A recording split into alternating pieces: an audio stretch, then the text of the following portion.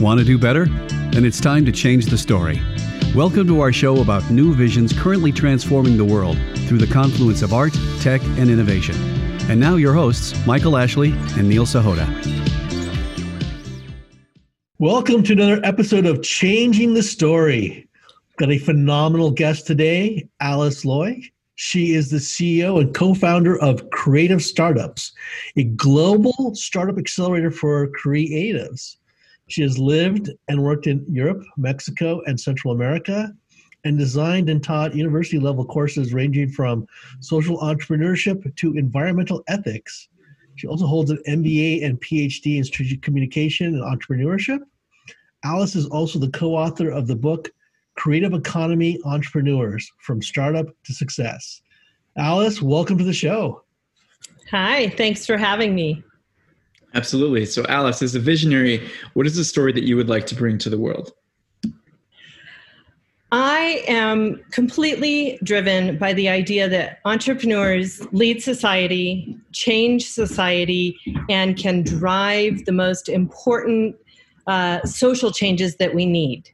And yet, we have been excluding a lot of entrepreneurs who have a lot to bring.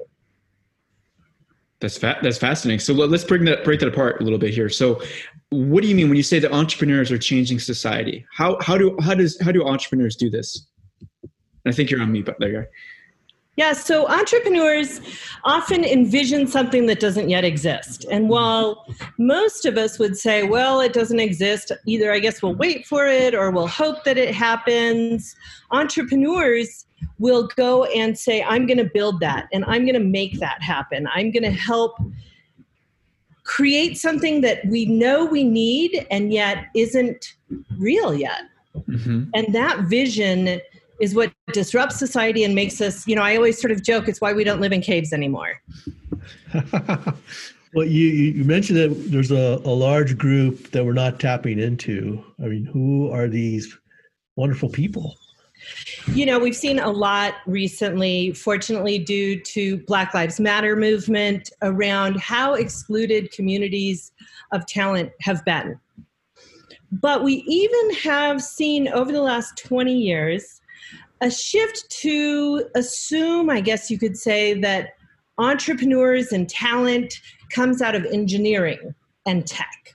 Mm. And there's this sort of fascination with tech as a set of solutions, instead of understanding that it's people with an innovative attitude, vision, ability, and then the right resources around them who can carry forward that vision, that disruptive, changing element. As we have moved from a society of really being passionate about innovation and creativity to being overly in love with tech, we've lost out on almost a generation, I would say, of creatives and people who maybe come from backgrounds like food and theater and design, architecture, all of these things that we all interact with every day. And yet we're saying, well, that's just the way it is, but in tech, that's where it's cool. That's just not true. That's a myth that we've sort of perpetuated. It's time for that myth to die. I like that. I think that's very interesting. And I think that you're absolutely right. There's a huge emphasis on tech right now. It's the sexy thing. It's about, what's the next app you created? What's the next disruptive idea? I think artificial intelligence is very much wrapped up in this too. And of course, there's a huge place for that. But what you're saying is extremely interesting. And I like the example, especially the theater background. I wonder if you could give us some more examples that might be out of the box thinking, especially when we go to things that involve emotional intelligence and creativity. I would say things like animation, immersive experiences, obviously film, advertising, a lot of digital media has been sort of stayed over the last several years because of the lack of diversity. And I don't just mean race or class or gender or anything. I just mean the diversity of thinking and representation of backgrounds and professional skills.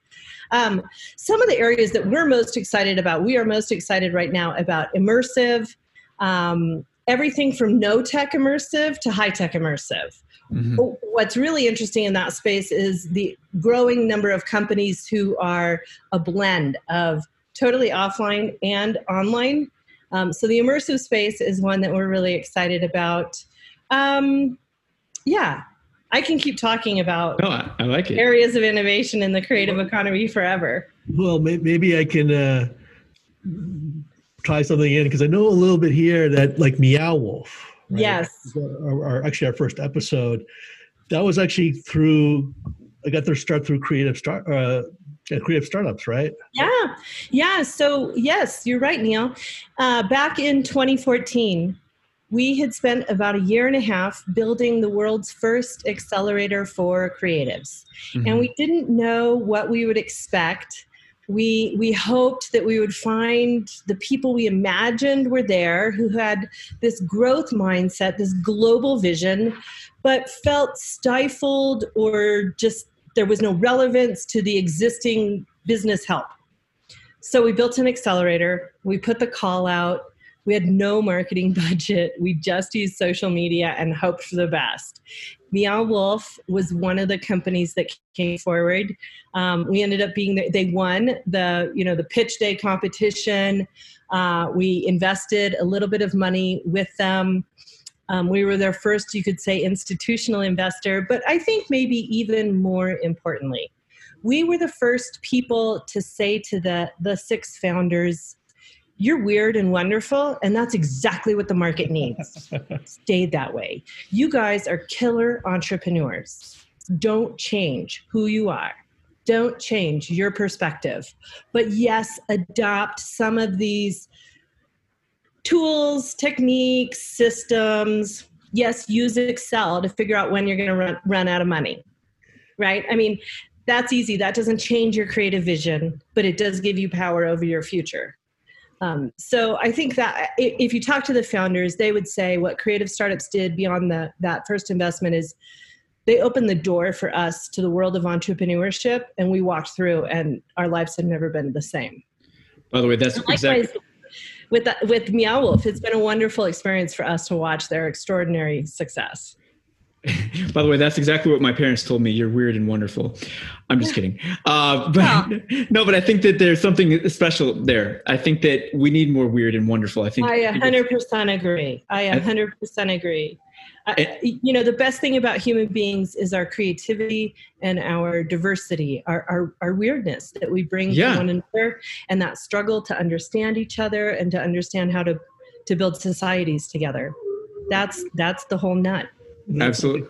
Connoisseur entrepreneur, right? You have to think differently. And maybe we don't realize, if you think about most artists, they're actually entrepreneurs, right? Trying to sell their work, or surely share their work. I mean, I think, you definitely have to be, especially, I mean, looking at the artists that came out of the Renaissance, they had to be entrepreneurs as well. They had to have a patron to be able to create that artwork. And I think it exists today too. I mean, if you want to make it as a creative, you really have to hustle. You really have to have an entrepreneur mindset in order to do so.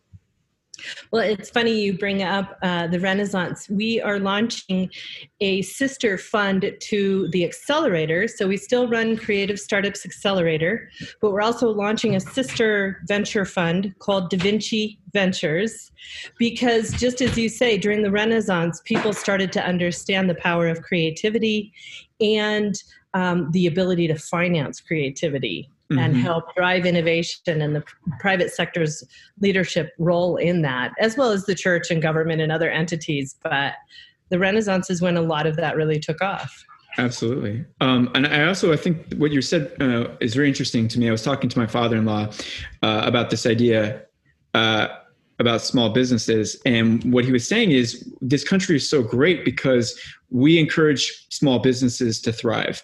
And we know that small businesses lead to a lot of employment opportunities, especially when they're getting off the ground. They work with a lot of different vendors. This is absolutely true with my business. All kinds of different people get into your orbit when you're a small business that might not necessarily, if you're a big corporation, they tend to work with other big corporations. And I think it's it's super important that we're encouraging this because, as you said, these entrepreneurs are not just solving a problem, whatever that is, but they're moving our culture into novel and interesting ways. That's right. Yeah. And they're bringing more stories to the forefront, stories that otherwise we don't get to hear. You know, I still remember watching Brokeback Mountain and thinking, oh my God, I have so many gay and lesbian friends, but I never really understood until that story gave me a 2-hour experience where I could see into the lives of gay people who couldn't live their lives together. And that, I think, those kinds of stories are what break open people's compassion and connection to one another. And then we can work together to solve really big problems that matter. I think the other challenge that we have to move beyond, and this is, again, a part now of the discourse, is we've got to stop solving problems that are only problems that matter to maybe 10 or 12% of the population. We've got really big problems. We've got to start solving the big problems that include everybody. And that means we need everybody working on them together. So, you know, COVID-19 has been a really difficult time for all of us, I think. And I'm always, I guess, because I'm an entrepreneur, looking for the silver lining and the opportunity. And I keep saying, at least now we all agree that we have big problems. Because if we understand that, we can start working together on them. True, but my experience is if people think the problem is too big, they wind up doing nothing because as an individual, what can I do? Yeah, also, that's true. But I'm a big believer in that local problems have global solutions, right? Yeah. Locally, you can think about what could I do with COVID-19 or disaster recovery or food production, but could probably translate on a global scale. How do you uncover these opportunities, or how do you find these entrepreneurs, you know, these creatives to try and engage and help them, you know, achieve their dreams?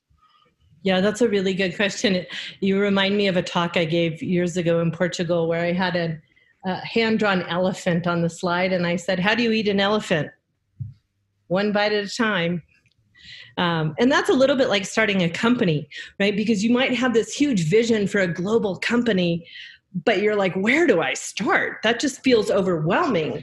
And that's part of what Creative Startups does, is we say, well, let's tackle this first step.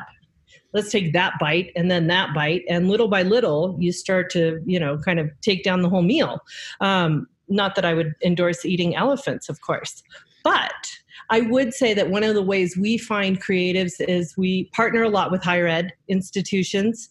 A lot of higher ed leaders are starting to understand in the creative domain that their graduates need jobs and that they might find more long-term employment if they help people build their own companies. So that has been a shifting trend in the last 10 years.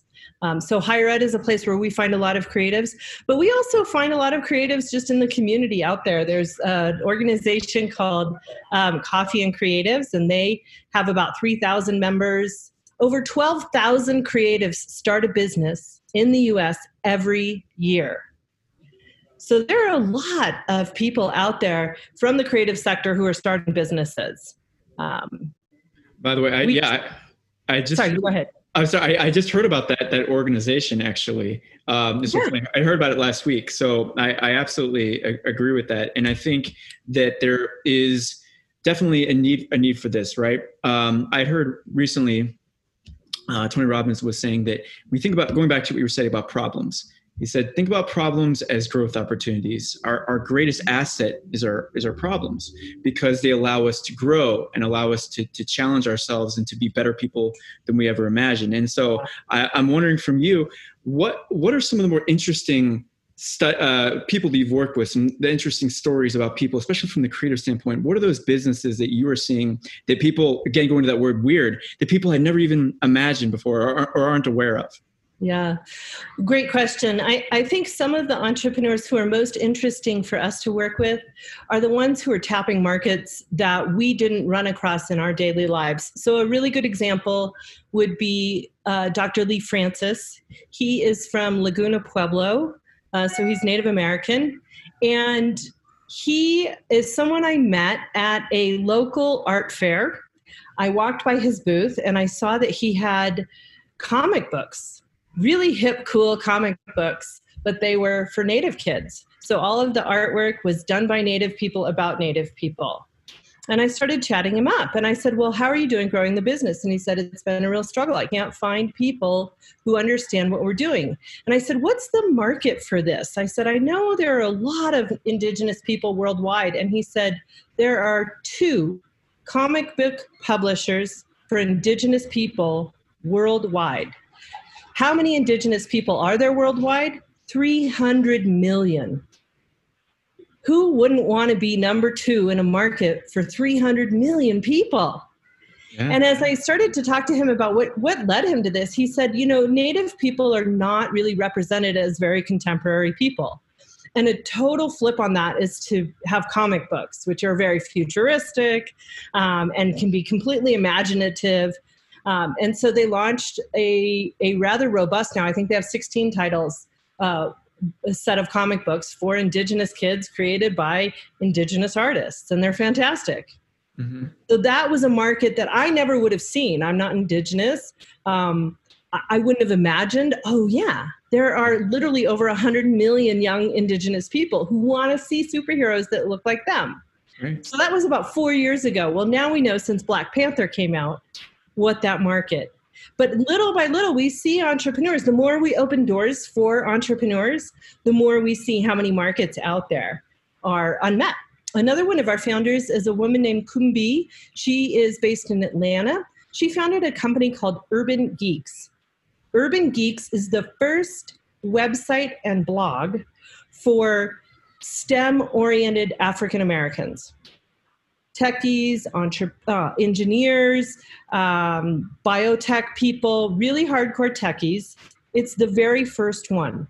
And you think, how could there only be one? When she pitched, I would say, a competing accelerator, they said, we don't really invest in niche markets. Well, I would say, look at your numbers.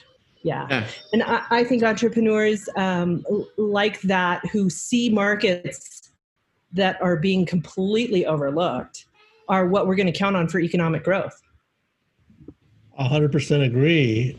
I'm curious though, because I know from my own experience in the VC investor world that people look for things that they know, they're familiar with, and yes, there's unfortunately a lot of underrepresentation in terms of diversity and inclusion. I mean, if you're an entrepreneur, how do you try and find like a creative startups? Well, interestingly, I think that is changing, which is good. I think entrepreneurs have to trust their gut and identify their values and stick with them. So write your values down on a piece of paper. Another question that I always ask myself is, does this person give me energy? That's such an odd question. But an advisor of mine used to ask me that, and I would say, why, and then I realized, oh, right, because it takes so much energy to build a company. Yeah. But if you're not surrounding yourself with people who really get your juices flowing and you're excited, then don't work with them. It's so funny you say that, because I had a friend tell me the same thing. She was spot on, because I was talking about this organization that I was working with, and it felt so grueling, and I was just trying to get something. And so she said that to me, and I never heard that before either. And she was absolutely right. You do need to spend your time in places that gets you excited and you feel passionate about it. But the other thing I want to also mention about entrepreneurship, I very much believe in it because of this reason. And I think it ties into COVID. I have worked in the corporate sector, and I've also witnessed people getting fired who were very confident that their job would be there the next day. And then the next day came and they changed the locks on this person. And as now we're looking at all of these job losses that came out of COVID-19, to me, it feels as if you can't expect the same sort of job security that you could a generation ago. And for young people, even though it seems riskier, the operative word is seems, it's actually safer to be an entrepreneur, because you call the shots with your business. You get to decide what happens, as opposed to giving the power to somebody else. And I wondered what your thoughts were about that. Yeah, I think that can be true. I think there are a lot of benefits to being an entrepreneur. I think there are a lot of drawbacks.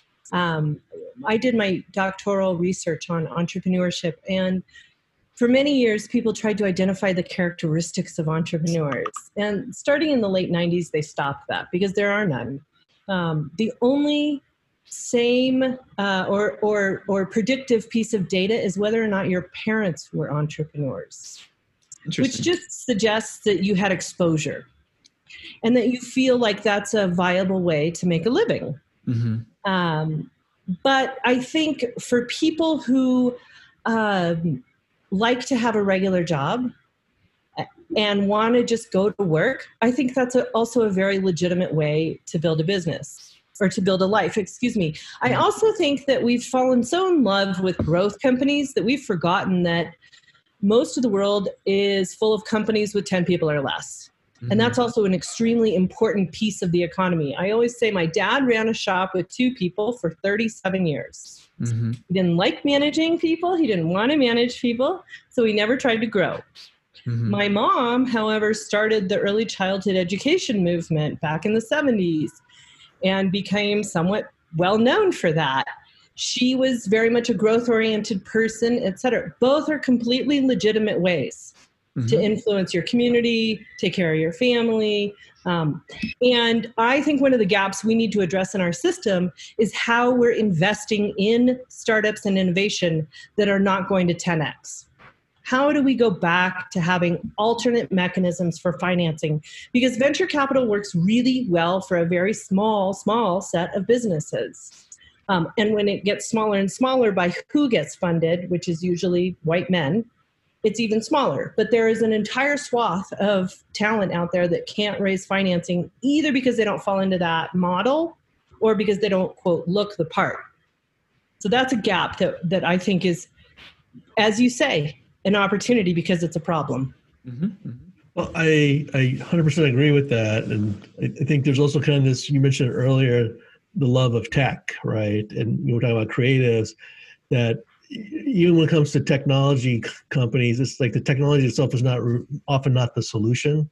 Yeah. It's about solving a problem or meeting a need. We don't always need technology to do that, which is what I love what you guys are doing on the creatives. I mean, how do we spur more of this kind of mindset? Because I think everyone thinks like, if you're going to do something today, you're going to be an entrepreneur, you're going to be innovative or disruptive, there has to be some emerging technology to it. That's not necessarily the case, right? Yeah, I mean, interesting. I think if you look at the challenge we're facing with racism and systemic racism, there is no piece of technology that can solve that. We can use technology to connect to one another and hear each other's stories and build compassion. But at the end of the day, empathy is what will solve that problem, right? Mm-hmm. And that has nothing to do with technology. So I do think we've let tech, it's sort of cart before the horse, where tech is now driving everything. And you see a lot of venture capitalists not being willing to take the big risks. They're looking for SaaS companies. They're all looking for another SaaS company.